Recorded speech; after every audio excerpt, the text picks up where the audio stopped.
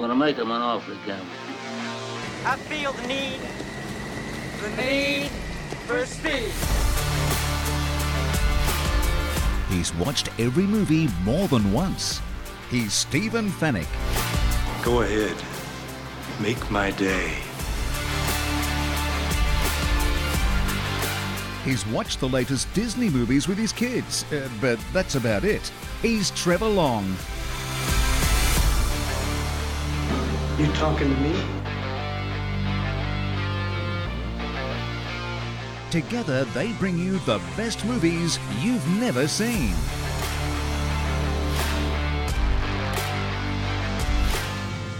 I will look for you. I will find you. And I will kill you. Rent, buy or stream the latest and greatest movies on Fetch. Watch on a big screen Hisense TV.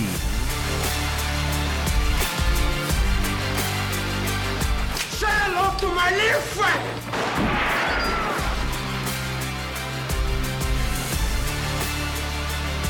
The best movies you've never seen.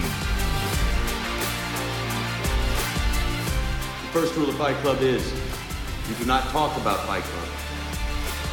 With Stephen Fennick and Trevor Long. This is the captain. Brace for impact. Hello and welcome to the Best Movies You've Never Seen podcast. This is Stephen Fennick and I'm joined by Trevor Long. Now, you may have heard us on a tech podcast. That's us. This is our other podcast. This is our movie podcast. Aren't you that bloke from Two Blokes Talking Tech? That's right. Aren't you Trevor Long from the Today Show? This is our other podcast, all about movies. And I'm the one who's seen all the movies. And Trevor is building his movie library. Trevor is slowly but surely, week by week, enjoying a new movie. So your movie vocabulary is growing. I'm proud of our intro, but it's starting to be dated. I mean, Disney movies. There's a couple that we haven't seen in the intro as well. Well, maybe we can't update it until we've ticked all the boxes. There are about 4 in the intro that we haven't seen, including Taken and Scarface. And okay, we've got a bit of way to go. We're getting there. It's on the list. But for this week, we're talking about Wall Street. Now, I'll just warn, there is some explicit language in this it's Wall podcast. Street, folks. So, just remember, Gordon Gekko, bit of a potty mouth. It was released in 1987, starring Michael Douglas and a young Charlie Sheen, co-written and directed by Oliver Stone.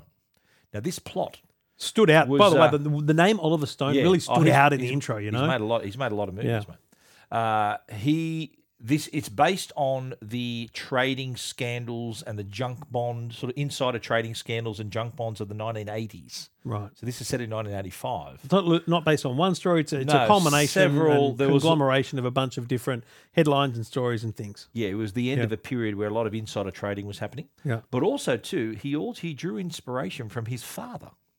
Lou Stone was a trader. Really? Yeah. So he had an idea to make this movie in the early 80s. He had it in mind. And sadly, his father passed away just before this movie was released. Oh. The original title for the movie, Greed. I like it. Was the original title. I like that. I like Wall Street. But what I love about this movie and why it's on the podcast this week is it's like almost like a parable. You know, there's all these themes. It reminds me of a Shakespearean play. Yeah. There's all these themes of greed and lust and betrayal and revenge and family and loyalty. So there's a lot of intertwined loops. Yeah. So it's almost like a cautionary tale in the end there. So that's why it has, I reckon, this longevity. It does date a little bit in certain parts where some of the things they do and some of the technology they use as well, which we'll talk about. But I think holds up pretty well. Now, I know you hadn't seen it, so impressions before your first viewing. I had nothing. Like whenever I think of Wall Street, I think of Wolf of Wall Street. Right. Like but you'd heard of this, hadn't you, with Michael Douglas? Had you heard of it? I think maybe I'd seen him associated with Wall Street in some way and then realised that he wasn't in the Leo one. So that's about it, mate. Because we've done Wolf of Wall Street. We did Wolf of Wall Street before we did Wall Street. That's right. I'm not sure that was right. Is it? Is that right? Well, I like to sort of move around the release time. So I don't want to have like heaps of movies from the 80s. I want to mix it up a bit. Fair enough. Okay, so what was your thumbnail on that one? What was the thumbnail? That's a great question. I don't remember. Was it Michael Douglas? A picture of him? I feel like it was just a Yeah. big picture of Michael Douglas. Right. And maybe Charlie Sheen. And Yes, it was like Charlie was over his shoulder. Yeah, right. Okay. Yes, And there was probably Daryl Hannah over the other shoulder. maybe. Yeah. All righty. Well, Michael Douglas actually won the Best Actor Oscar for his role. As Gordon Really? Gekko won the won the Academy Award. Was I the mean, one and only I'm nomination. not saying it's not an Oscar-winning Oh, performance, it's but brilliant. Yeah. but I just think You about all the other. No. I think it's Let me genius. clarify. It's a Yeah. great performance. Yeah. But then I think of all the other performances we've seen that did Yeah. not win Oscars. And Yeah. like I know it's an annual thing, but it's amazing, isn't Depends it? who you're up against, eh? Like Well, if exactly. it's- yeah, yeah. That's why it's the rub of the green. And he was that was the only Oscar ever won by an Oliver Stone film. Would you believe? Really? Yeah, all the movies he's made. Like, Despite the great scale movies, of that man's like name. Platoon, all these other movies he's made, The Doors, he's made all these great movies. No one's won an Oscar but Michael Douglas. Wow. In all of them. And this is the only Oliver Stone film that has a sequel. Oh, there's a sequel to There is this. a sequel to this, Wall Street, Money Never Sleeps, starring Michael Douglas. He's in it again. Yeah. Oh. Interesting follow-up. All righty. It's just help me out. Any Yeah. good or It's not bad. Yeah, it's pretty Just good. not bad, It's not the original, but stands up pretty well. okay? Yeah. Righto, this is your last exit before the freeway. We are going to delve deeply into Wall Street, and if you haven't seen it, it's a good idea to catch it on Fetch. And I did that. In fact, the thumbnail, Stephen, on some is actually Charlie Sheen In the middle. the Righto, kind of middle. okay. But I'm sure my Righto. thumbnail on Fetch was Yeah. Michael in the middle. But all I did was search Wall Street, and obviously I would have seen results for The Wolf of Wall Street and anything else related. But Wall Street's available to watch on Disney Plus, but also to buy on Fetch. So, of course, with good recommendations, I choose to buy movies like this one. Absolutely. So Wall Street's now part of my Fetch library, so I can watch it anytime I want without having to repurchase the movie. There are thousands, literally thousands of movies available to rent and buy, and many, many thousands more across the streaming platforms like Disney Plus, Stan, Netflix, Prime. They're all there on your Fetch box. Whether it's watching movies, watching live TV, recording TV, subscription TV, all the streaming platforms, it's all there on Fetch. Fetch Mighty allows you to record stuff. The Fetch Mini is a great set-top box if you're just into streaming content or you want to put it in a second room. And the multi-room capabilities of Fetch are outstanding. So check it out, fetchtv.com.au, available at major retailers and a bunch of ISPs, internet providers. Okay, you've now seen on Fetch Wall Street. Yeah. So just don't give the game away, your first impressions. Yeah, I'll give you my review at the end, but I think I'm satisfied that this is in my genre. You know, Yes. you knew this coming into it. It's real. It's a real story Can in happen, that sense. yeah. You know, Can happen, yep. It's relatable. I really like the style of it and the pace of it. Yep. Like I'll give you an example, and I don't remember exactly what point it is as we kind of deep dive into the movie, but I reckon it's a 2-hour 5 movie or something like that, right? Yeah, 2 hours, yeah. Mate, at one point I went, this is wow. I mean, this is a lot, and I thought it must be nearly the end, and I pressed pause. 50 minutes in, I was A lot happens. like, there's so much packed into it. My only, every time I watch it, I reckon the middle part of it sags a little bit. Yeah, I reckon after The that, middle bit, so I yeah. reckon it goes real heavy, Yeah, the and then it second act sags, sort of and sags then a bit, yeah. Oh, I agree. Those- So no, I reckon enjoyable. Could have been, I reckon, maybe 10, 15 minutes shorter. A cracker cast though, Yeah, like I oh, really, brilliant. Yeah, and there's some we'll get names into there that. that you'll get into that. Yeah. Like I'm like, I know him, you know. You know him, So yeah, that's I think, right. I really liked it, and I don't mind the odd flashback in time because it doesn't feel like an ancient piece. It doesn't look like we're going back to the 20s. Yeah. But you know all that Wall Street stuff, and I wonder how in 20 years from now you look back on this era and exactly right. there's that whole thing, there's a bit of it going around on social now where people say, you know, looking back to the 80s now is like looking back to the 20s when we were kids. Yeah. And it's like, oh, wow. Or the 50s, yeah. You know, it really is. I think someone said if they remade Back to the Future today, They'd be going back to 1993. Yes. Yeah. So that's really a wake up, isn't it? That's 30 years ago. Okay, well, it won't surprise you. I saw this at the movies. What a shock. And, you know, I'll tell you why I can remember about it. There was a massive buzz around it. There was no internet then. There was just a lot of buzz around it. Okay. Yeah, Michael Douglas is starring in a Big movie name. written and directed by Oliver Stone. Yeah, right. Yep. It was an event movie. Yep. And I went along and saw it, and it's been a regular watch ever since. But you mentioned the cast. Let's dive into the cast, right? The casting call Michael Douglas, of course, plays Gordon Gekko, and he was also in Basic Instinct, which is on our list, Romancing the Stone, and another film that we've already covered on the show, Fatal Attraction. Fatal Attraction, yes. In fact, he was making this movie and Fatal Attraction at the same time. I think I remember you saying that during when we That's talked right. about Fatal Attraction. So to avoid the conflict, he would alternate between each film during the week. So he'd start the week on Fatal Attraction and end the week on Wall Street and vice versa the following week. So they worked it out. Wow. Yeah, he's in demand. Charlie Sheen plays Bud Fox, and he was in Platoon, directed by Oliver Stone. Yep. And also I'm sure you've seen this. I know you haven't seen a lot of movies, but I'm sure you're a baseball fan. Yeah. Have you seen Major League? I don't think so. What? No, I don't think so. That's on our list. We'll do that soon. Okay, yeah, let's do it. We'll do that soon, where Charlie Sheen plays in a baseball team for I think it's the Atlanta, is it the Braves? Braves, yeah. Yeah. I've not seen That is a great comedy. Is it? It's such a good... Clean? We're doing it. Relatively, yes. I think your son would enjoy it. All right, get in Yeah, it. it's Yeah, right. awesome. He was also, of course, starred in 2.5 Men for a number of years. And then went off the rails. Then he's back from the wilderness.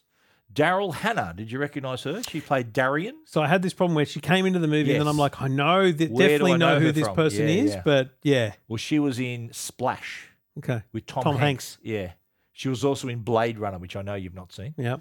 Martin Sheen plays Carl Fox.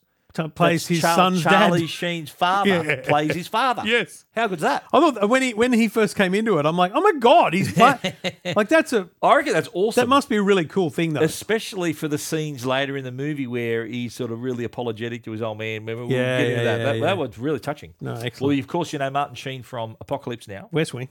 The West Wing. He was also in The American President. That was the sort of precedent, the movie that Aaron Sorkin made before West Wing. That kind of Aaron gave Sorkin made that. Aaron Sorkin wrote can that we do that? movie. That's on our list. Okay, well, mate, there's a long list. Michael Douglas. Oh, can we get to it in the next month? Well, reason I'm mentioning this is because Michael Douglas plays the president in The American President, right?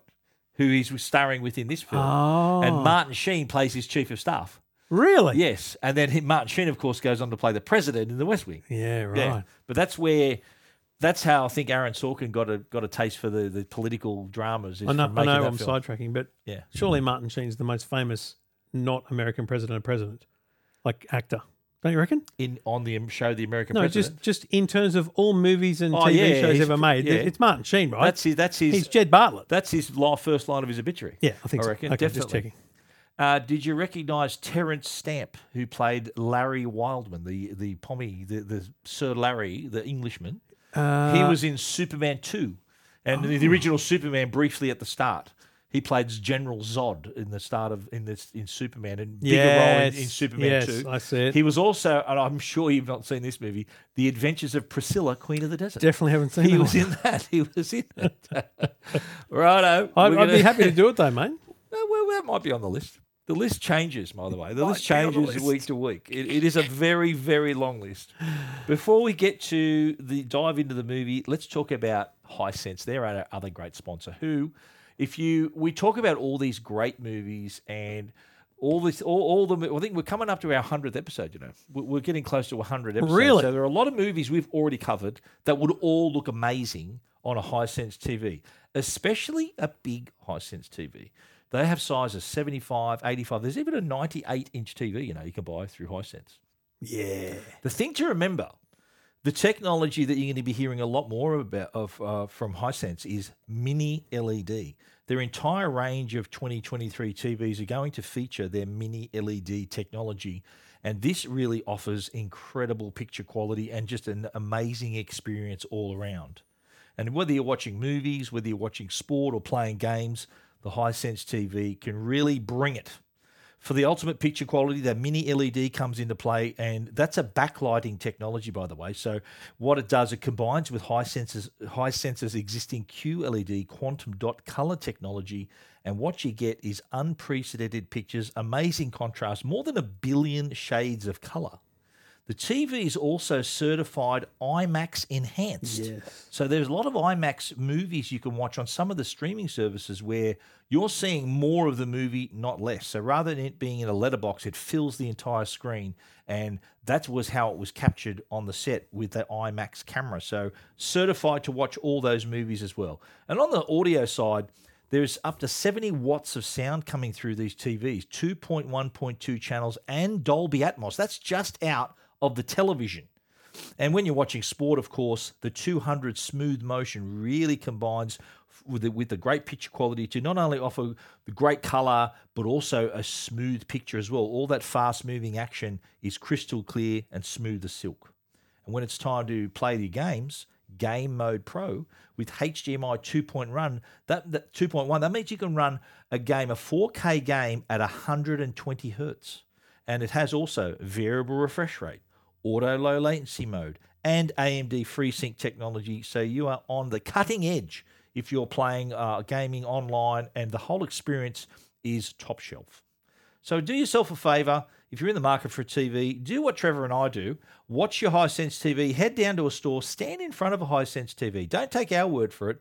Have a look for yourself. You'll be very impressed with the price, with the size, and the quality. If you want to check it out, either do that in store or go to their website, hisense.com.au. Are you ready to walk down Wall Street? Oh, let's trade. So the movie split into several parts. So Okay. we have our intro and establishment, getting all that exposition happening, and we know it's New York, we know it's Wall Street, we know it's 1985. Yep. We meet a young Bud Fox, and from the get-go, you can tell this guy's an ambitious young broker. And I love how when he walks into his office, it's really buzzing, a lot of people around. It really gives you that snapshot that it's this really cutthroat workplace. You know, he's got to be, he's cold calling, people are buying stock, and it's that a real whole happening office. I mean, I assume it's real because it's been depicted in so many places, but it's that whole, I'm on the phone, yep, sell, buy. You know, it's like, that's that weird trading desk environment. So we know he's kind of at the bottom He's of the bottom of the ladder. He's juniorish. Climbing. Yeah, so he's climbing. I love how there's a couple of senior people in the office giving him the sage advice of, And don't rush it. But one bloke says, that stock's going to take 5 years. He goes, look, keep it simple. That's how these big companies start. But the thing is, I think the way it's both shot, which is a little bit of the kind of the walkthrough and understand that it's a big office and this is his place in it. Yep. But then also, I feel like there's some shots where they kind of go long so that you can see the foreground as these young bucks doing their thing, and in the background are people, the older guard, who are just, set in their ways, managing. They've got the office. You can see the offices in the side of the room. All that kind of hierarchical, demographic through the thing. That's hierarchy. A good word. I think there is that structure where there's the bosses. There's he's on the bottom rungs, cold calling people from a phone book. Yeah. But we also find out that one of the deals he made maybe went awry. Buddy, little trouble hunt today, buddy? Howard the jerk reneged on me. I gotta cover his loss to the tune of about $7 grand. Yeah, I'm holding. I'm tapped out, Marv. American Express got a hitman looking for me. Well, it could have been worse, right? Could have been my money. Here, rookie. Let me help you out. I got casino. Thanks, Marv. I'll make it up to you. Yes, I am still here. That's the first of many times he's lent money. Have you noticed how many times? It's only this watch I realised, geez, he stings a few people for cash. Yeah, he does. His old man and all that as well. We get to that later, but we learn also that his idol is the legendary corporate raider, Mr. Gordon Gekko. Mm. And in fact, Bud Fox has a daily ritual of calling the man every single day. Hey, Bud, you forgetting something? The Gecko phone call? Buddy, when are you going to realize it's the big game hunters who bag the elephants, not guys like us? Gordon Gekko, please. Oh, Gecko's beautiful. 30 seconds after the Challenger blew up, he's on the phone selling NASA stock short. Mr. Nice Guy. Yeah, but $47 million he made on the Melkor deal. 23 on the Imperia deal before he was 40. The guy makes 20 times what Dave Winfield makes in a year, and he talks to everybody. And he had an ethical bypass at birth. Hello, Natalie. Guess who? That's right. Every day I say to myself that today could be the day. So what do you say, Natalie? Will you marry me? That's terrible. And can you please get me through to Mr. Gecko? It concerns his Very future. busy today, Well, of course Mr. he's Fox. busy, and so am I. 5 minutes, that's all I'm asking. Mr. Fox, I've told you before, I'm sure you're a good broker, but our traders deal with the brokers. Mr. Gecko only deals with investment bankers. Will you at least tell him I called? Which also, the other thing there is there's this, because you don't know anything about Wall Street, right, unless you're in the game. Yep. There's this, trader versus investment banker, Yep. which is not just a hierarchical thing. It's just a different kind of style of person, right? So he's basically like, why are you calling? Like, he doesn't talk to people like you. Yeah. Well, he obviously knows him and wants to be like him and wants to work with him. Yeah. Understand, but That's his idol. His chances of getting business, Buckley's a none. That's the establishment at this point. Is this is a waste of time. Okay, so he's had a pretty bad day. He might owe $7,000, and you know I think he got DK'd, and he explains in the next clip when he meets his dad. So he's the first time we see his real father, who plays his movie father, Carl Fox, and his father is a working class union boss, real salt of the earth kind of guy, and he meets up and he also shares some info. If you'd stayed at Blue Star, you could have been a supervisor in customer relations by now instead of going off and being a salesman. Dad, how many times I gotta tell you? I am not a salesman. I'm an account executive. Pretty soon I'm moving to the investment banking side of the firm. You get on the phone and ask strangers for money, right? You're a salesman. It takes time. You gotta build a client list. I'm doing that. You know, I can make more money in 1 year as a broker than I could in 5 years at this airline. Thank you, Billy. Thanks. Please. I don't get it, kid. You borrow money to go to NYU. The first year out, you make 35 grand. You made 50 grand last year, and you still can't pay off your loans. Where the hell does it all go? Dad, 50K does not get you to first base in the Big Apple. Not anymore. Look, I got 40% in taxes, 15 grand for rent. I got school loans, car loans, food. Parked my car. That's $3 a month. I need good suits, $400 a pop. So shoes. come back home and live rent-free instead of that roach-infected place you're living in. $50,000. Jesus Christ, the whole world's off its rocker. You know, I made a total of $47,000 last year. That's before taxes. That's Queens, Dad. A 5% mortgage, and you rent the top room. Look, I gotta live in Manhattan to be a player. There is no nobility in poverty anymore, Dad. One day you're gonna be proud of me. You'll see. And it's fascinating because there's so much exposition in just that grab there, right? Because that's why it was pretty long. You know, it shows that his dad, who is, you know, pretty much at peak of his earnings in that position, is earning under 50 grand, and his son's already earning more than him, but can't make ends meet. It's a really important kind of dissection, and it also it's a generational gap. You know, it shows that he just doesn't understand this drive to earn and the drive to be in the big city and all that kind of stuff as well. Absolutely, yeah, and we learn, of course, that he works at Blue Star Airlines, so he's a union rep. Yep. But then he also gets a little tidbit of information. The only good news is we just had a meeting with the comptroller about some union business, and guess what? What? You remember the accident last year and the investigation that followed? Yeah, sure. The FAA is going to rule it was a manufacturing error in the door latch mechanism. I knew it all the time. I kept telling them it wasn't maintenance. It's those goddamn greedy manufacturers out in Cincinnati. Well, that's great, Dad. You're damn right. This gets us out from under suspension. We can go for those new routes to Pittsburgh and Boston now. So as soon as that happened, I went, okay, here we go. We're going insider trading. And I started questioning myself, is just knowing something insider trading, or is it knowing it because it's not public yet? You know what I mean? Like I was how you found it, how immediately you find out trying to understand where he's going to go with this. Like my understanding of how do they define insider trading? In this instance, there'd be a limited number of people who would have that information. Yeah. So if outside that limited number of people, anyone else that has that information must have got it.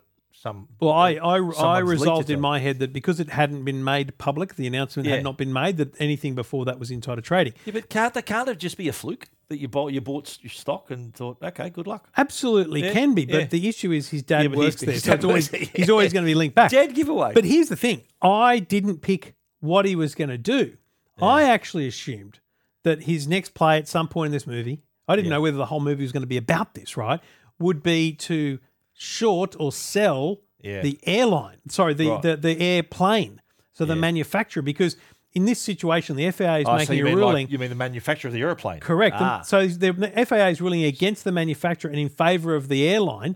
So Blue Star is obviously going to go up. So I get that. Okay. But the other thing you can do is you could short the airplane manufacturer, and that's not played out here. That's not going to benefit Blue Star, though, isn't it? Like it's not about benefiting Blue Star. It's about benefiting his hip pocket. His hip pocket. All right. That's not a bad plot line. Well, we move into the next phase of the film here where our man finally gets a chance to meet. I think it his comes up idol. in he's got a computer, by the way, in his Yes. apartment. Is that a Commodore 64 or No, an Amiga but or it's something? like some sort of IBM, really Yeah. basic thing. And he just every morning he brings up his calendar. So he's got a diary. He's got a digital diary, which is pretty ahead of its time. Yeah. And at the top of this day's diary is Gordon Gekko's birthday. And so that's again, I love the establishment of that. It's like you don't need to say it. Yep. It's written on the screen in his diary, and he turns up with what I thought was an old book or something. Yeah, no, but good idea, I reckon, turning up with a birthday present. Mate, absolutely. Recognize the voice? I'll give you a hint. You're thinking seriously about marrying me. What are you doing here? You are even lovelier than I pictured. Got a birthday present from Mr. Gecko. First of all, Mr. Fox, you can't just come barging in here. And what makes you think it's his birthday? Well, it's in the Bible, see? You better go buy him a gift. Please, Natalie, let me give this to him. Cuban cigars, Davidoff, his favorite, and very tough to get. Please, Natalie. Stay here. I'll see what I can do. So now what he does, he sits in the lobby for what seems like hours. Yeah. And then she finally walks out and gives him this. 5 minutes.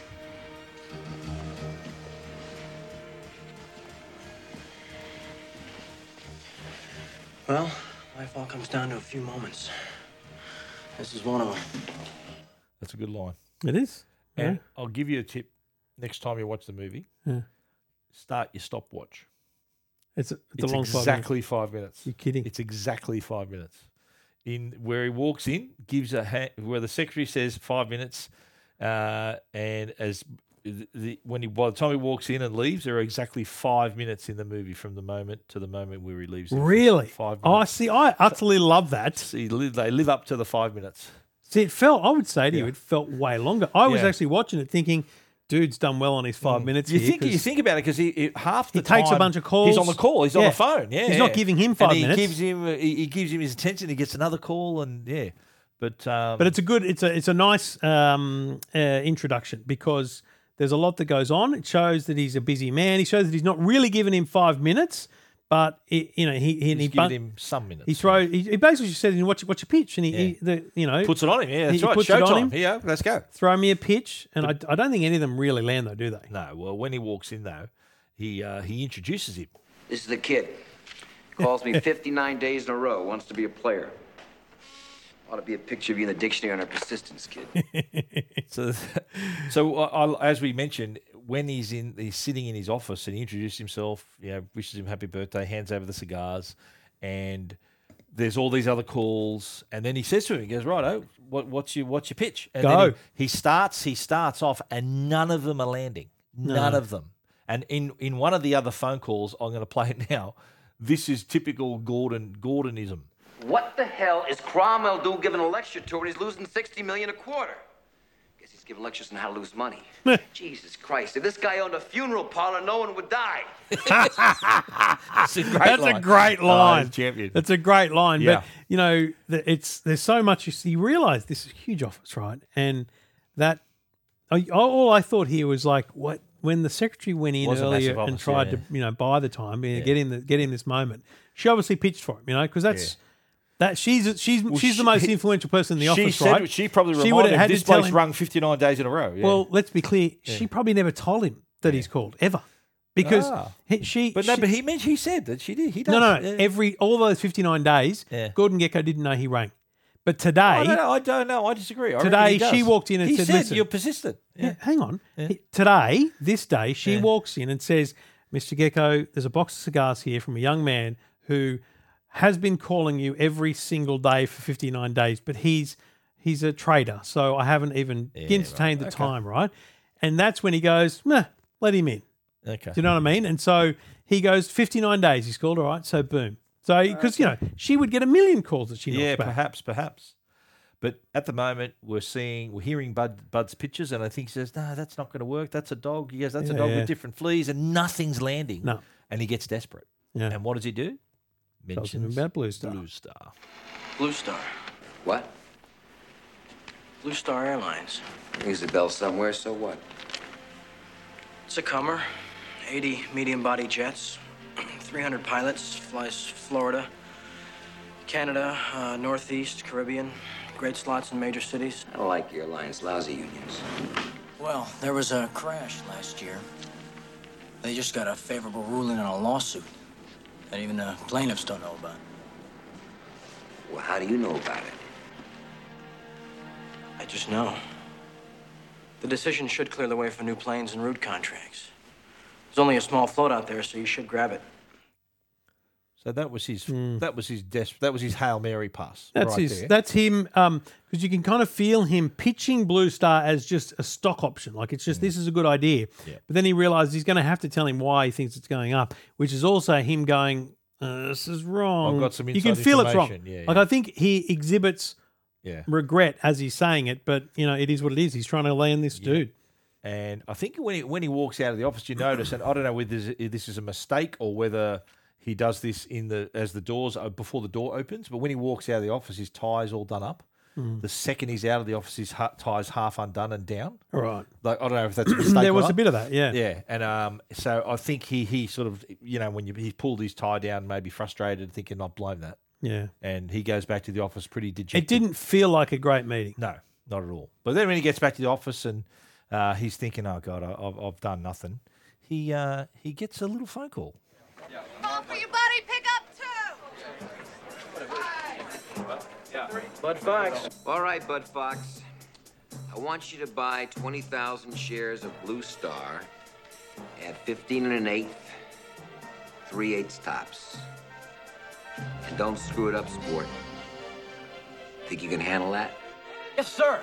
Thank you, sir. You won't regret this. Woo! Mark! I just bagged the elephant. Gecko.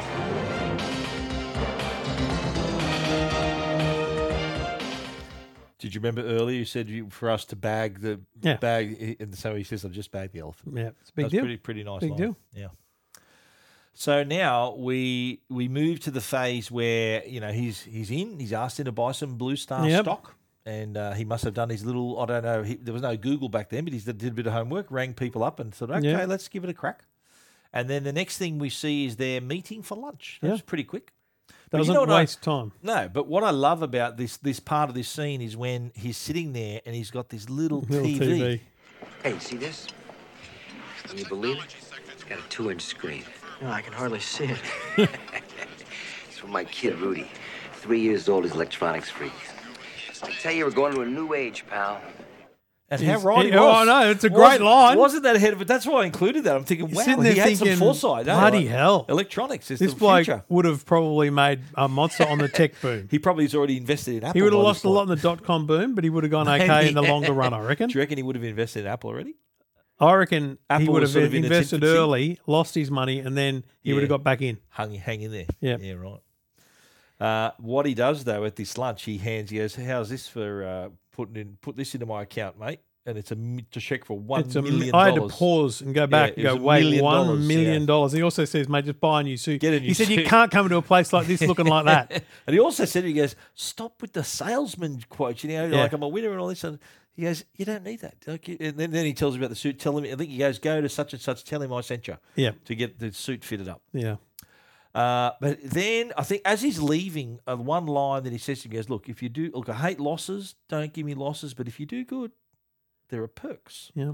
The very next scene, a young lady knocks on his door. I mean, it's seemingly pretty late at night. I find this scene weird. Okay, well, it's never really understood if she's just an outright hooker or whether there's some other. No, but there's a point where she starts talking like she's looking to invest in the limo. I'm like, this is just stupid. Well, right away, she says, oh, I'm a friend of Gordon. Yeah, no, absolutely. And he goes, oh, Mr. Gecko. Yeah. And then I'm thinking, okay. Then they get in, they get in the limo, and this is like the line you're about to hear is being delivered, like either in the backseat of a stretch limo. It's being delivered, and while she can't talk. Well, no, she's still talking, but she sort of sits in front of him and undoes his belt and pulls down his zipper, and he says these lines while she's about to get down to business. Gordon tells me that you're a very talented broker. What do you like? Like? Well, got this guy who should know who tells me to buy Hewlett-Packard. But I've been burned on tips. Hewlett, well, let's see it. Closed at 41 1/4. Up an eighth. Very attractive. About average yield. Very attractive. Rising profits. Strong balance sheet. You're hot on this stock. It's ready to take off. I'd jump all over it if I were you. I love that. Did you hearing it back with what was going on? Did you get it? As No, I get it. Look, it's about to take Rising off. stock, I got it all. I'd get yeah. all over it. Honestly, I just go, I don't think the scene was necessary. Oh, it was funny. I would have. loved it. So the I idea loved here it. is to demonstrate that Gordon's a man who can make anything happen any time. I would have. Absolutely. He's a man of means. There's yeah. plenty of other moments during this movie where he could have exhibited that, and I Yeah. just think the scene was silly. I thought it was funny. I Yeah. like the line. You just go, look, I'd jump all over it if I were you. Yeah. Okay, but what we find though, they get into the. I think he takes him to his club, and they're having in the spa. They're in the spa. Yep. And they get dressed, and his investments are not doing well, and he tells him that they actually took a loss. Mr. Gecko, we took a little loss today. We get stopped out on Terrafly. About $100,000.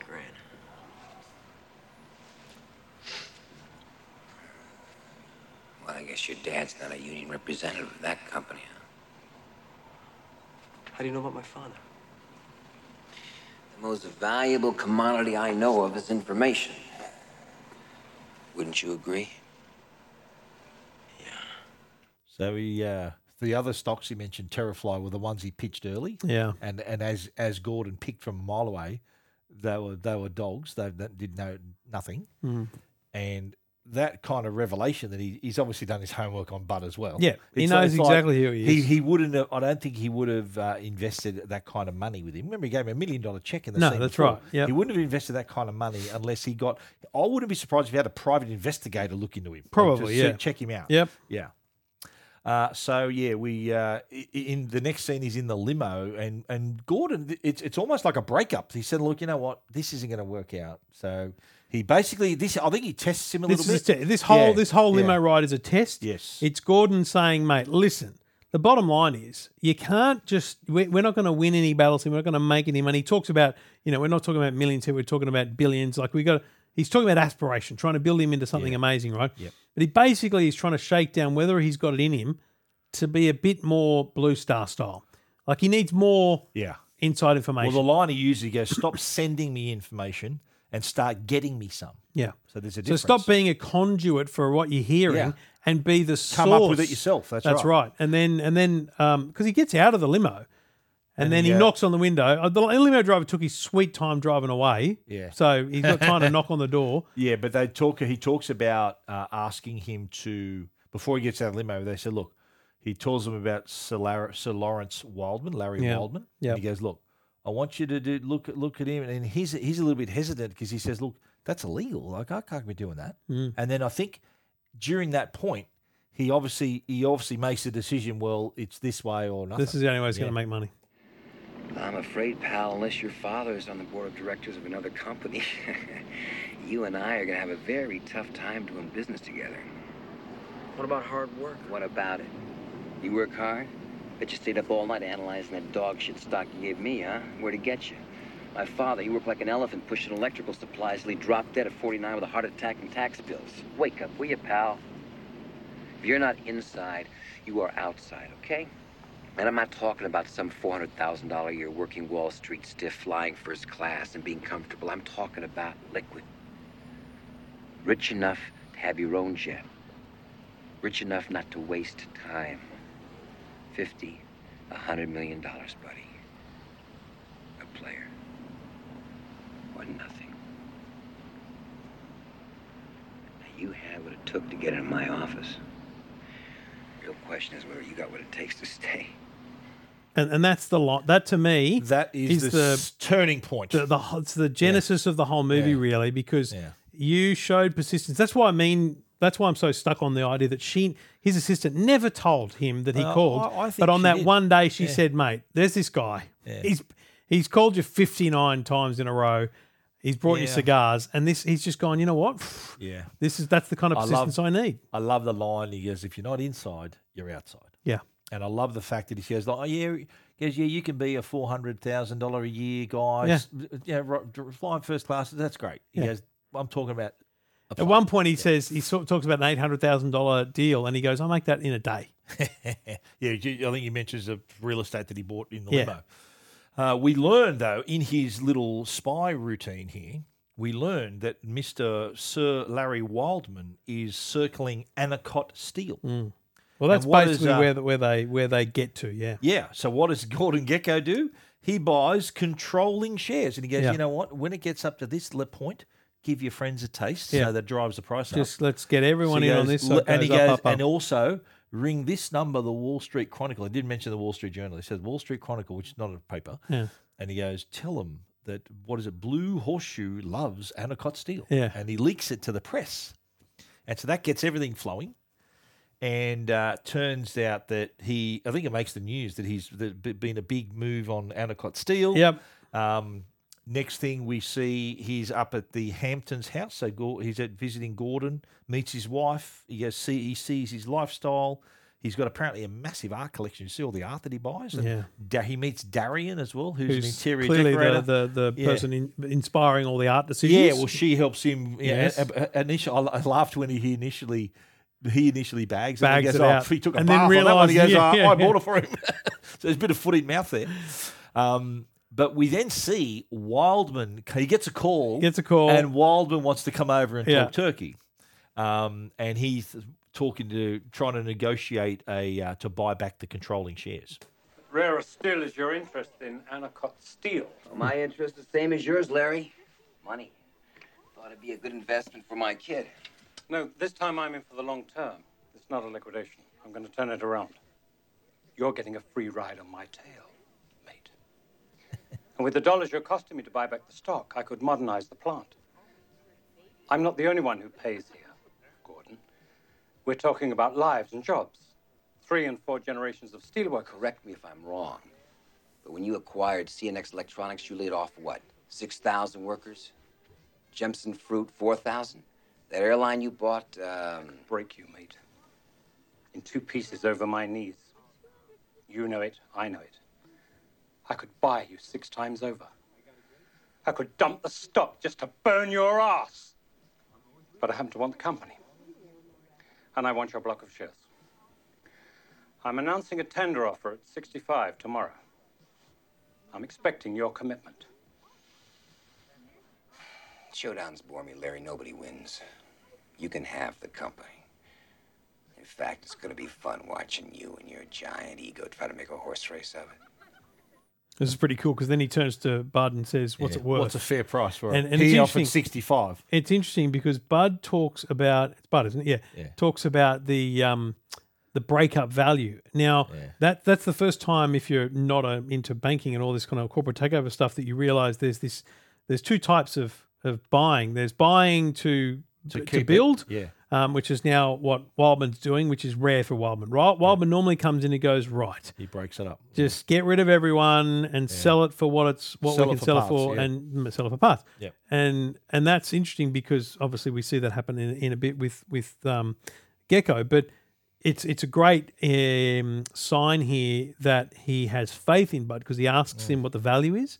And then he uses that as a pretext What for does he say initially? 80? I think he says 85. And they settle on 72 or something like that. Yeah. Or no, he says 71.50. He goes, seeing you brought my mother into it. Remember, he insults us. He 72. goes, you'd sell your mother for a share, right? Yeah. So they do that deal. The next, this is, we're entering sort of the middle of the movie now. This is where it flounders a bit. There's a bit of like semi-montage of this is Bud, where you'd rise clip it. of Bud. If the studio said, listen, clip 15 minutes, you'd find 10 here, I reckon. So I do like this part, sort of the morning after. Remember how he was chatting to Darian, right? The morning after, he gets a call from Gordon, an early morning call. Yeah. My wife tells me I made a move on Darian. Well, here's some inside info for you. That Euroflash GQ type she's going out with got big bucks, but he's putting her feet to sleep. Exit visas are imminent. So I don't want you losing your place in line. Ah, Jesus. I wish you could see this. Lights coming up.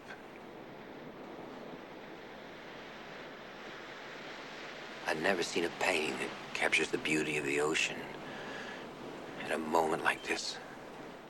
Now, reason I played that is not only the line about Darian, but how he suddenly turned, he goes, oh, Jesus, he's suddenly taken in by the beauty of his surroundings. Yeah, it's like a cathartic moment where he goes, you know what? Yeah. This is this nature thing, this sunrise, this is important stuff. Yeah. Weird. It's like a switch being flicked, and he's like not Gordon Gekko anymore. That seems a really strange. It doesn't really reflect in many other ways, though. Did you see the phone he was talking on? Yeah, solid. Pretty big. Pretty big old like Motorola style thing. That was the first time in a feature film a character was using a cordless mobile cellular phone. Wow. First time with that very scene. And it was on a beach. Yeah. Not in a big Thinking, city. how good's your reception going to be up in the Hamptons? That's the first thing I thought was, I wonder if there was a tower there. Maybe all the rich people up there. But anyway, we see the rising tide for Bud, riding a wave of success. He starts dating Darian, who we find. Do you remember there's a scene where they walk down the street, him and her and Gordon? We find out that he was obviously sleeping with her. She was one of his curveballs apparently back in the day. And she says, because she's starting to get to like Bud, she goes, "I don't tell Bud. Don't tell him. Yeah, I don't want him to know." Like, so again, a demonstration that Gekko controls everything. He knows everything. He's got a hand in everything. He knows everything. Controls everything. You know what I mean? You know what I'm saying? I know what you're saying. But then he also, in this part too, he goes visits his lawyer friend, played by James Spader. That yes. guy. And, see, that's where I'm going. Oh my God, it's James Spader. James Spader from The Blacklist. You watch The Blacklist? Well, he's from what's the spin-off from The Practice, Boston Legal. Oh, there you go. I think so he plays a lawyer in this as well, and this is where he like Bud Fox is making the most of his inside information. So scruples have just gone out the window. Yes. His ethics have gone out the window, and he's trying to get his lawyer friend to help him, and he sort of gets him on board, and he's continuing to supply Gordon with inside information. Do you remember the scene where he dresses up like a maintenance guy in an office, and he's really going to some lengths here? See, the amount of money he's got is strange now because he's obviously using Gordon's money as a part of this, but like he buys into this maintenance company so that he can get this inside information. Like I get inside. So this is where you go, oh my God, that is insider trade. That is not insider trading. That's theft. That's under That's arrest. a whole other level of drama. He buys an apartment. Do you see that apartment on the Pretty upper solid east side? apartment. Was it upper east Yes, side? because he was on the upper west side. Yeah. And it wasn't good enough for him. So he's flying high. I love how he goes back to visit his old man at the airline, and he hands him a check. He goes, Jesus. He goes, I didn't lend you as much as this. Yeah. He goes, look, over the years, I'm sure you did. I think he gave him a check for $5,000. Yep. So he's doing very well Doing at this point. very our well. man Bud. But here's another part that I'm thinking, okay, this is going to come back to haunt you, where he signs a power of attorney for Gordon Gekko. This gives you limited power of attorney for Mr. Gekko's account. Every trade you make is at your discretion. Every ticket you buy must be marked power of attorney. That means that you call the shots. Mr. Gekko has absolutely no official knowledge of what stocks you're buying. All right? Just sign it at the end, twice. Never knew how poor I was till I started making a little money. As you know, your transactions will be monitored by Stockwatch. If any trouble does arise, you are on your own out there. I mean, trail does stop with you. You understand? Spread the buy orders over different accounts, you won't get burnt. Think I have some friends that won't mind making some easy money? Shouldn't the alarm bells have been ringing about Mate, now? Like he said, this is the point where you realise him from you've decided to take a very different path in life. That's what's happened here. He's just gone, you know what, I'm going full insider trading. I'm going full off the books. That to me says, like, Gordon, if you get caught, it doesn't link you at all to him. Yeah. He gives him a free pass. Yeah, the whole power of attorney thing, he has no knowledge. Like, dude, what? Hello. So yeah, we see he's moving into his apartment. I think he's Darian's decorating. And what about how they're decorating it? Like, but that is aged pretty poorly. It's aged poorly, and it's like she hasn't just bought artwork; she's getting it built. The artwork's built into it. It's wild. Oh yeah, but he gets his own. He gets a corner office at the bloody. Oh yeah, he gets promoted at the firm. Yeah, because don't forget he's bringing in the business through Gordon Gekko. Yeah, the firm makes commission on all this stuff. Next scene. Do you remember earlier in the film, when the first meeting with Bud where he was buying Teldar paper stocks? Yeah. And he said to him, he goes, I bet you said to him at lunch, as soon as you went left, you bet you bought up Teldar. He goes, that's illegal. I can't do that. Bud's like, He goes, I would yeah, not right. do that. But that is a good example. That's the example of the transition of this character. Yeah. He overheard a stock. Yeah. He didn't buy it and said it was illegal. And now hello. The modern Bud would have bought for double it. Now, this is the Teldar paper shareholder meeting, Right. which you could have cut out of the movie, right? You didn't need this scene. Frankly, no, you're right. You didn't need it, but it's it's one of the best, most famous speeches in movie history that I'm about to play to you right now. And at the meeting, he's pointing out the fact that there's 30 vice presidents and they're all on massive salaries. None of them, hardly any of them own stock. He goes, well, you guys own the stock. All the people at the meeting, he goes, this is your company, not their company. And they're spending all this money. Yeah, it's actually really good because he shows here that he's not just a raider. Yeah. But this makes him the Wildman character again, right? Because what he does is he talks about there being too many executives and they're just doing nothing. They're paying money, swapping memos. Yeah, it's I love it. I thought it was a good bit. I am not a destroyer of companies. I am a liberator of them. The point is, ladies and gentlemen, that greed, for lack of a better word, is good. Greed is right. Greed works.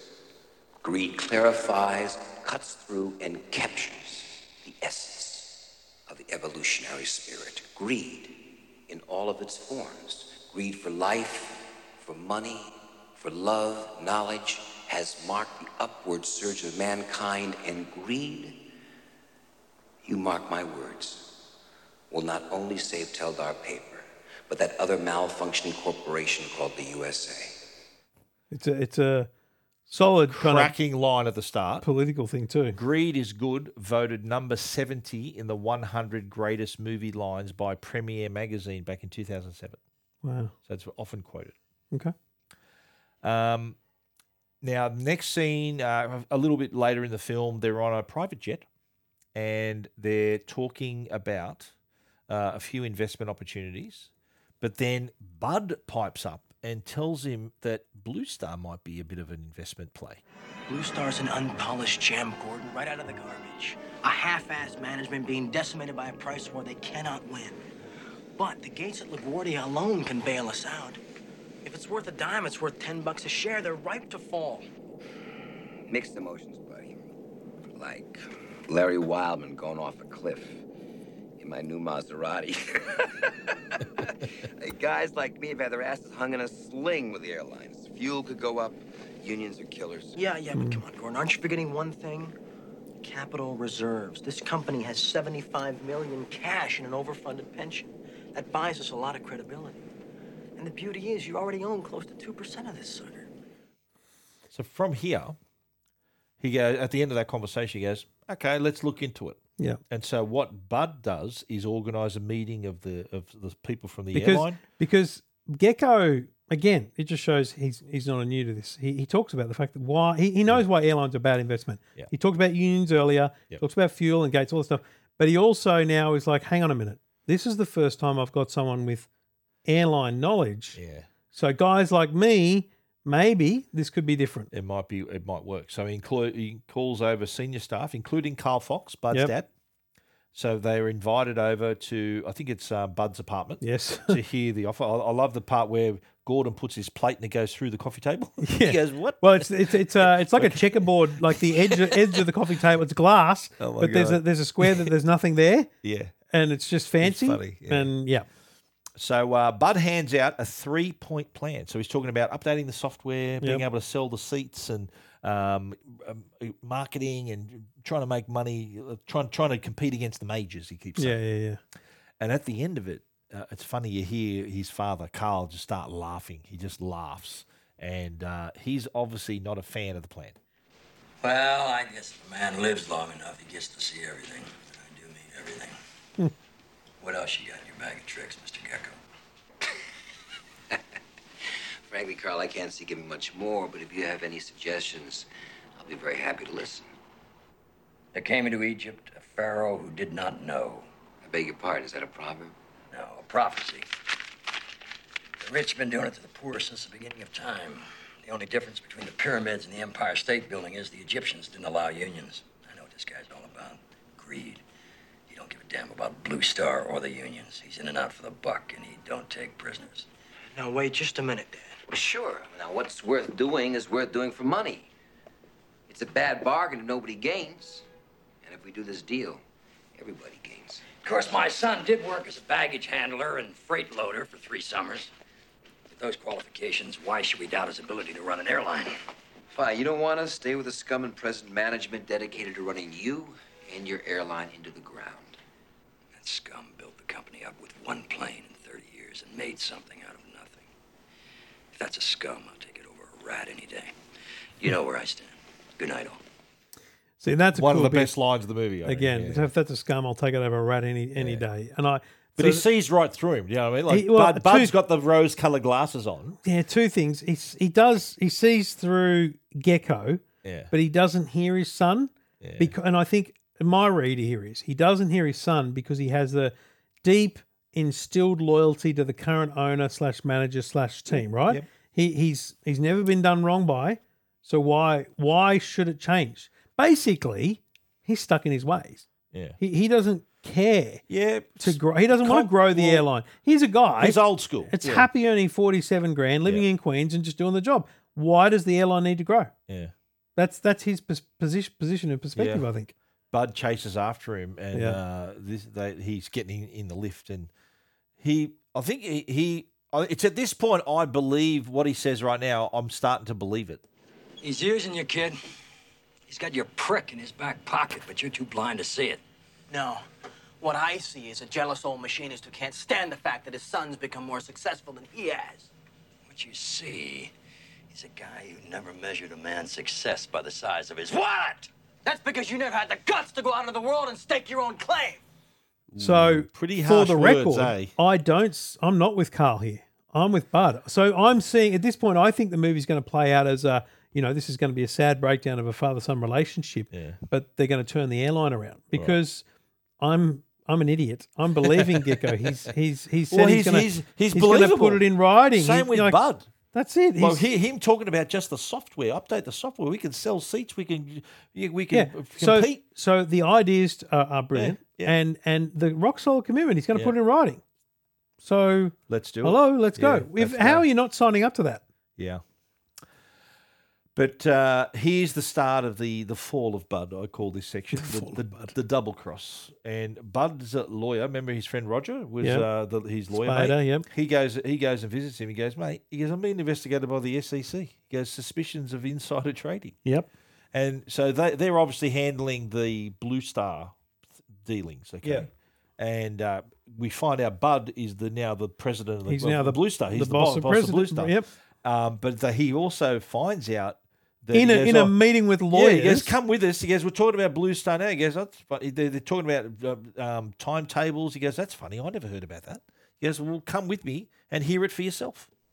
Our firm committed weeks ago 25% of the total long-term debt structure, and unless you guys sign this piece of paper right now, I'm going to pull and go to another bank for the 75. Look, we've got 30 banks ready to participate in a 4-year four-year revolving credit line. But we must have your assurance that you will pay back most of the loan in the first 12 months. And the only way we can see this happening is liquidating the hangars and the planes. Can you people guarantee the liquidation of Blue Star? Guarantee? No sweat.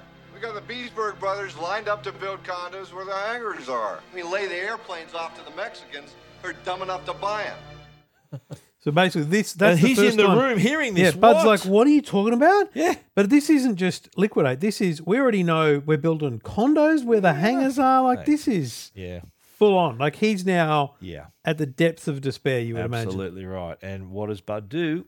He goes and confronts our man Gecko. I thought that you were gonna turn Blue Star around, not upside down. You fucking used me. Well, you're walking around blind without a cane, pal. The fool and his money are lucky enough to get together in the first place. But why do you need to wreck this company? Because it's wreckable, all right? I took another look at it and I changed my mind. If these people lose their jobs, they got nowhere to go. My father has worked there for 24 years. I gave him my word. It's all about bucks, kid. The rest is conversation. Hey, buddy, you're still gonna be president, all right? And when the time comes, you're gonna parachute out a rich man. With the money you're gonna make, your dad's never gonna have to work another day in his life. So is that any consolation, you reckon? Well, so in this, again, this is the kind of class warfare thing, right? Yeah. From Gecko's perspective, cutting a check for 300, 400 grand to his dad from Bud's own pocket, basically, which is, you know, him not having to work again, that's retirement money, is a good thing. That's like, okay, dude, you don't have to work. Congratulations. yeah. But what he misses is he There's wants other to work. people, yeah, No, but he wants it, yeah, forget yeah. anyone else. Yeah. Just focus on Bud's dad. Yeah. He doesn't want to just clock off. Of course. He just wants to work. Yeah. He literally just wants the airline to stay as it is and work. Yeah. So the next section here is he's obviously devastated by all this, and Yep. I think he Goes back to the Darian office. comes home into the apartment. Oh, yeah, and, yeah.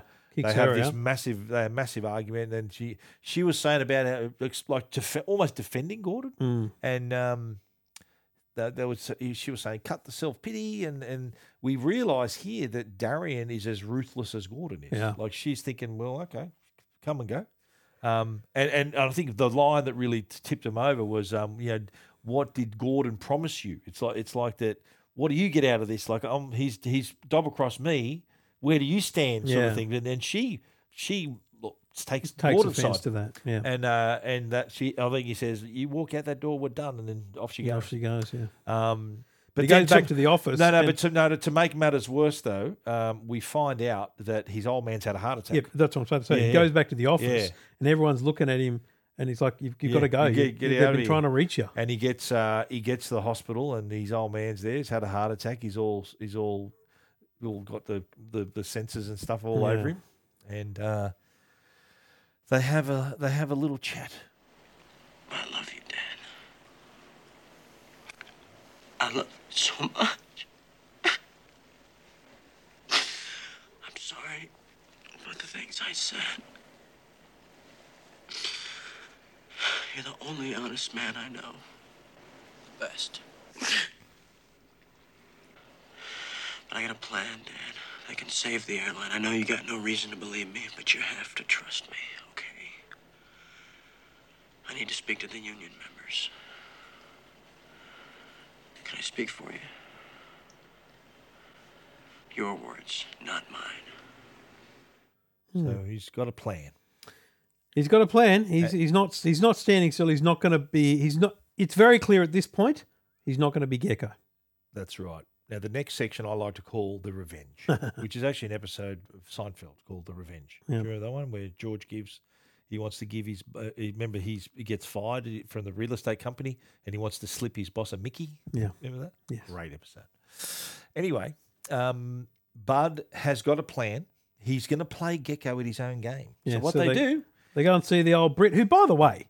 Terrence Stamp. Great. Terrence Stamp. Yeah. There's a lot of Australian in his lingo. Well, it's like he's- mate and buddy. Yeah, well, that's what hearing these people speak. No, they don't. do. No, this is... Yeah, they have. He's a very formal... I'll tell rich you, Englishman. There's a bit too much Aussie lingo in it. We just mentioned Seinfeld. Yeah. There is an episode of Seinfeld where Elaine hooks up with a British chap. Yeah. And he goes, "Oh, thanks very much for that, mate," in that episode. So it is a Britishism. I think it's more Australian You than think British so? the way All he right, plays well, it. maybe his mother's an Aussie or something. Maybe. Who knows? But they go to Wildman to see what's what. What would you say to owning Blue Star Airlines with union concessions at $18 a share? And in the process, hanging Gordon Gecko out in the wind to twist? I might be very interested. Why you, mate? What's a bloke like you doing mixed up with Gecko? Bloke? Well, let's just say that me and Mr. Gecko have a serious conflict of interest. But we all want to see this airline work. These figures show that it can. You're prepared to take these large salary cuts? We are, but we want a contract agreement that's ironclad. So if you buy it, you can't break it up. I'm still listening. So he's which is exactly the same thing they wanted. Oh, They- they got with an insurance Anacott, from, yeah. but no, from Gecko and for the airline. They Yeah, just wanted an agreement. In this case, they obviously get one because now they head over to Gecko's office, don't they? And they confront him. No, they well. First of all, Bud leaks the news. Yep. So he rings up the Wall Street Chronicle and says, He does- Blue Horseshoe thing again, yeah. loves Blue Star." And then he drives the price up. So remember how he gives his friends a taste? Remember with Anacott, he goes, "I'll give your friends a taste." Yep. And he does that. So sends the share prices up. The union leaders then confront Gecko when they heard from Bud what he's going to do, and they front him. They shirt front him and say, "Look, you're all going to be taken care of." And in the end, Gecko decides to cut and run. But Fox's clients are now starting to dump the shares, which means Gecko is losing millions. Hey, Fox, where the hell are you? I am losing millions. Now, you got me into this airline. You sure as hell better get me out of the only job you're ever going to have on this street is sweeping it. You hear me, Fox? You once told me don't get emotional about stock, Gordon. Don't. The bid is 16.5 and going down. As your broker, I advise you to take it. Yeah? Well, you take it! Right in the ass, you fucking scumbag cocksucker! It's 2 minutes to close, Gordon. What do you want to do? Decide.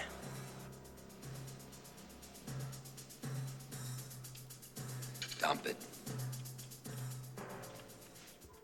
It's done. So I think one of the lines he goes, "So we only make 10 million instead of 50 or something." He says so he still makes money, but he lost 40. You could say. Yeah.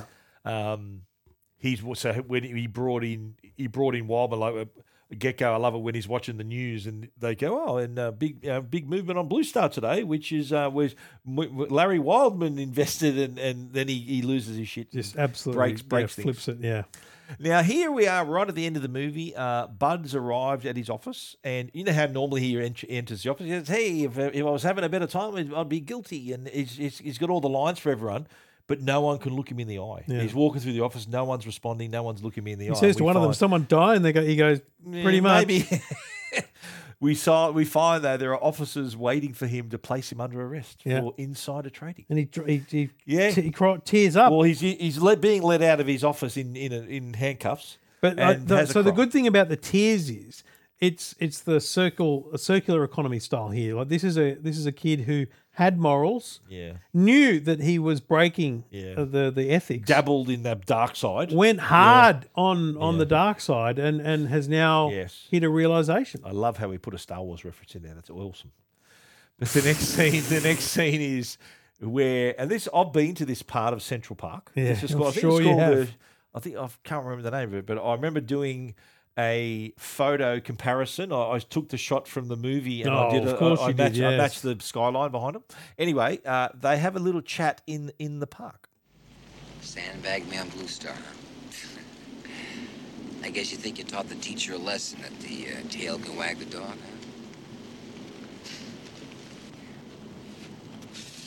Well, let me clue you in, pal. The ice is melting right underneath your feet. You think you could have got this far, this fast with anybody else, huh? You think you'd be out there dicking someone like Daryl? No. Now you'd be cold calling widows and dentists to buy 20 shares of some fucking dog shit stock. I took you in. A nobody! I opened the doors for you. I showed you how the system works, the value of information, how to get it.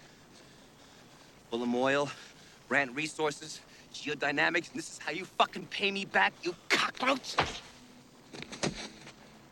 I gave you Darien. I gave you your manhood. I gave you everything. So solid. We find out though that Bud's wearing a wire. Oh yeah, he gets back and he bashes him. By the way, he's bleeding. He's not good. But he throws him the hanky at the end. Remember, and he mentions, he goes, "You know what? Maybe I didn't want to be Gordon Gecko. I wanted to be Bud Fox." And he throws the hanky back at him and walks away. Yeah, and so then he goes back and he's wearing a wire. We see him dropped off. I think his old man drops him off at the courthouse, and he's walking up the big steps. What a great towards shot, the though. As he courthouse, walks up the steps, yeah. a camera from the top of a building zooms Great out shot. from him, comes all the way, pans up, and then, zooms up all the way out, and then pans to the city. skyline. It's- Pretty awesome. Mate, it's a pretty good shot. So you obviously this is court action against not only him but also Gordon Gekko. It's, we'll discuss what happens later in our questions. But here's some great lines though. Lunch? Oh, you gotta be kidding. Lunch is for wimps. That became pretty famous. This is also a great line when he's explaining to Bud about how the job's done, and there's no you're doing a job you want to make money. Yeah. I don't throw darts at a board. I bet on sure things. Read Sun Tzu, The Art of War. Every battle is won before it's ever fought. Think about it. You're not as smart as I thought you were, buddy boy. You ever wonder why fund managers can't beat the S&P 500? Because they're sheep. And sheep get slaughtered. I've been in this business since '69. Most of these Harvard MBA types, they don't add up to dog shit. Give me guys that are poor, smart, and hungry. And no feelings. You win a few, you lose a few, but you keep on fighting. And if you need a friend, get a dog. Get a dog. Lovely line. And here's another line, probably my favourite of the movie that I often quote. Have often quoted this even on Two Blokes. So tell me, Gordon, when does it all end, huh? How many yachts can you water ski behind? How much is enough? It's not a question of enough, pal. It's a zero-sum game. Somebody wins, somebody loses. Money itself isn't lost or made. It's simply transferred from one perception to another.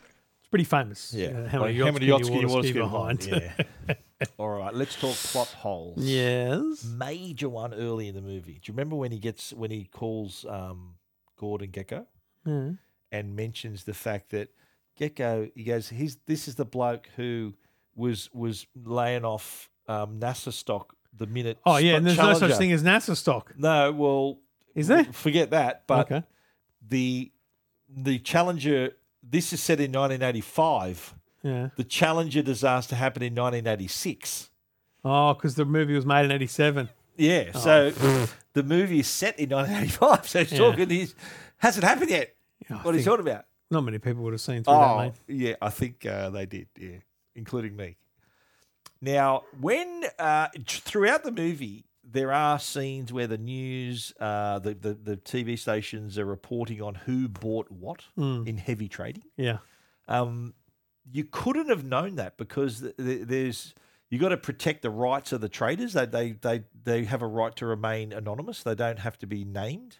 So if you buy a whole bunch of stock, it's very hard to find out who's buying that stock. And they seem throughout the movie to throw around, Wildman has bought up Blue Star and Gecko's bought up Teldar and all these things. So, I think today, if you bought bucket loads, it's visible. But I don't know. Back then, it was paper trading and a man handing over another paper to another man. Yeah. So well, maybe very different. Word of mouth. If Maybe. it's not an electronic transaction, it's a physical sort of transaction. Maybe, Yeah. Right. Also, too, people brought into question the whole description of the Blue Star drama. When Bud talks about it, he says, Bud's father says it's a ruling by the FAA in the course of an investigation of an accident. Bud calls it a crash. He goes, but the FAA doesn't investigate plane crashes. The NTSB does. Yeah. And that's independent agency, see, from the FAA. And when he's talking to Gekko, Bud says that it's a lawsuit, not an investigation. That's true. And refers to plaintiffs. So neither the FAA nor the NTSB make rulings in lawsuits. Judges do. So what's I doing? think we're digging into there too far. What's doing?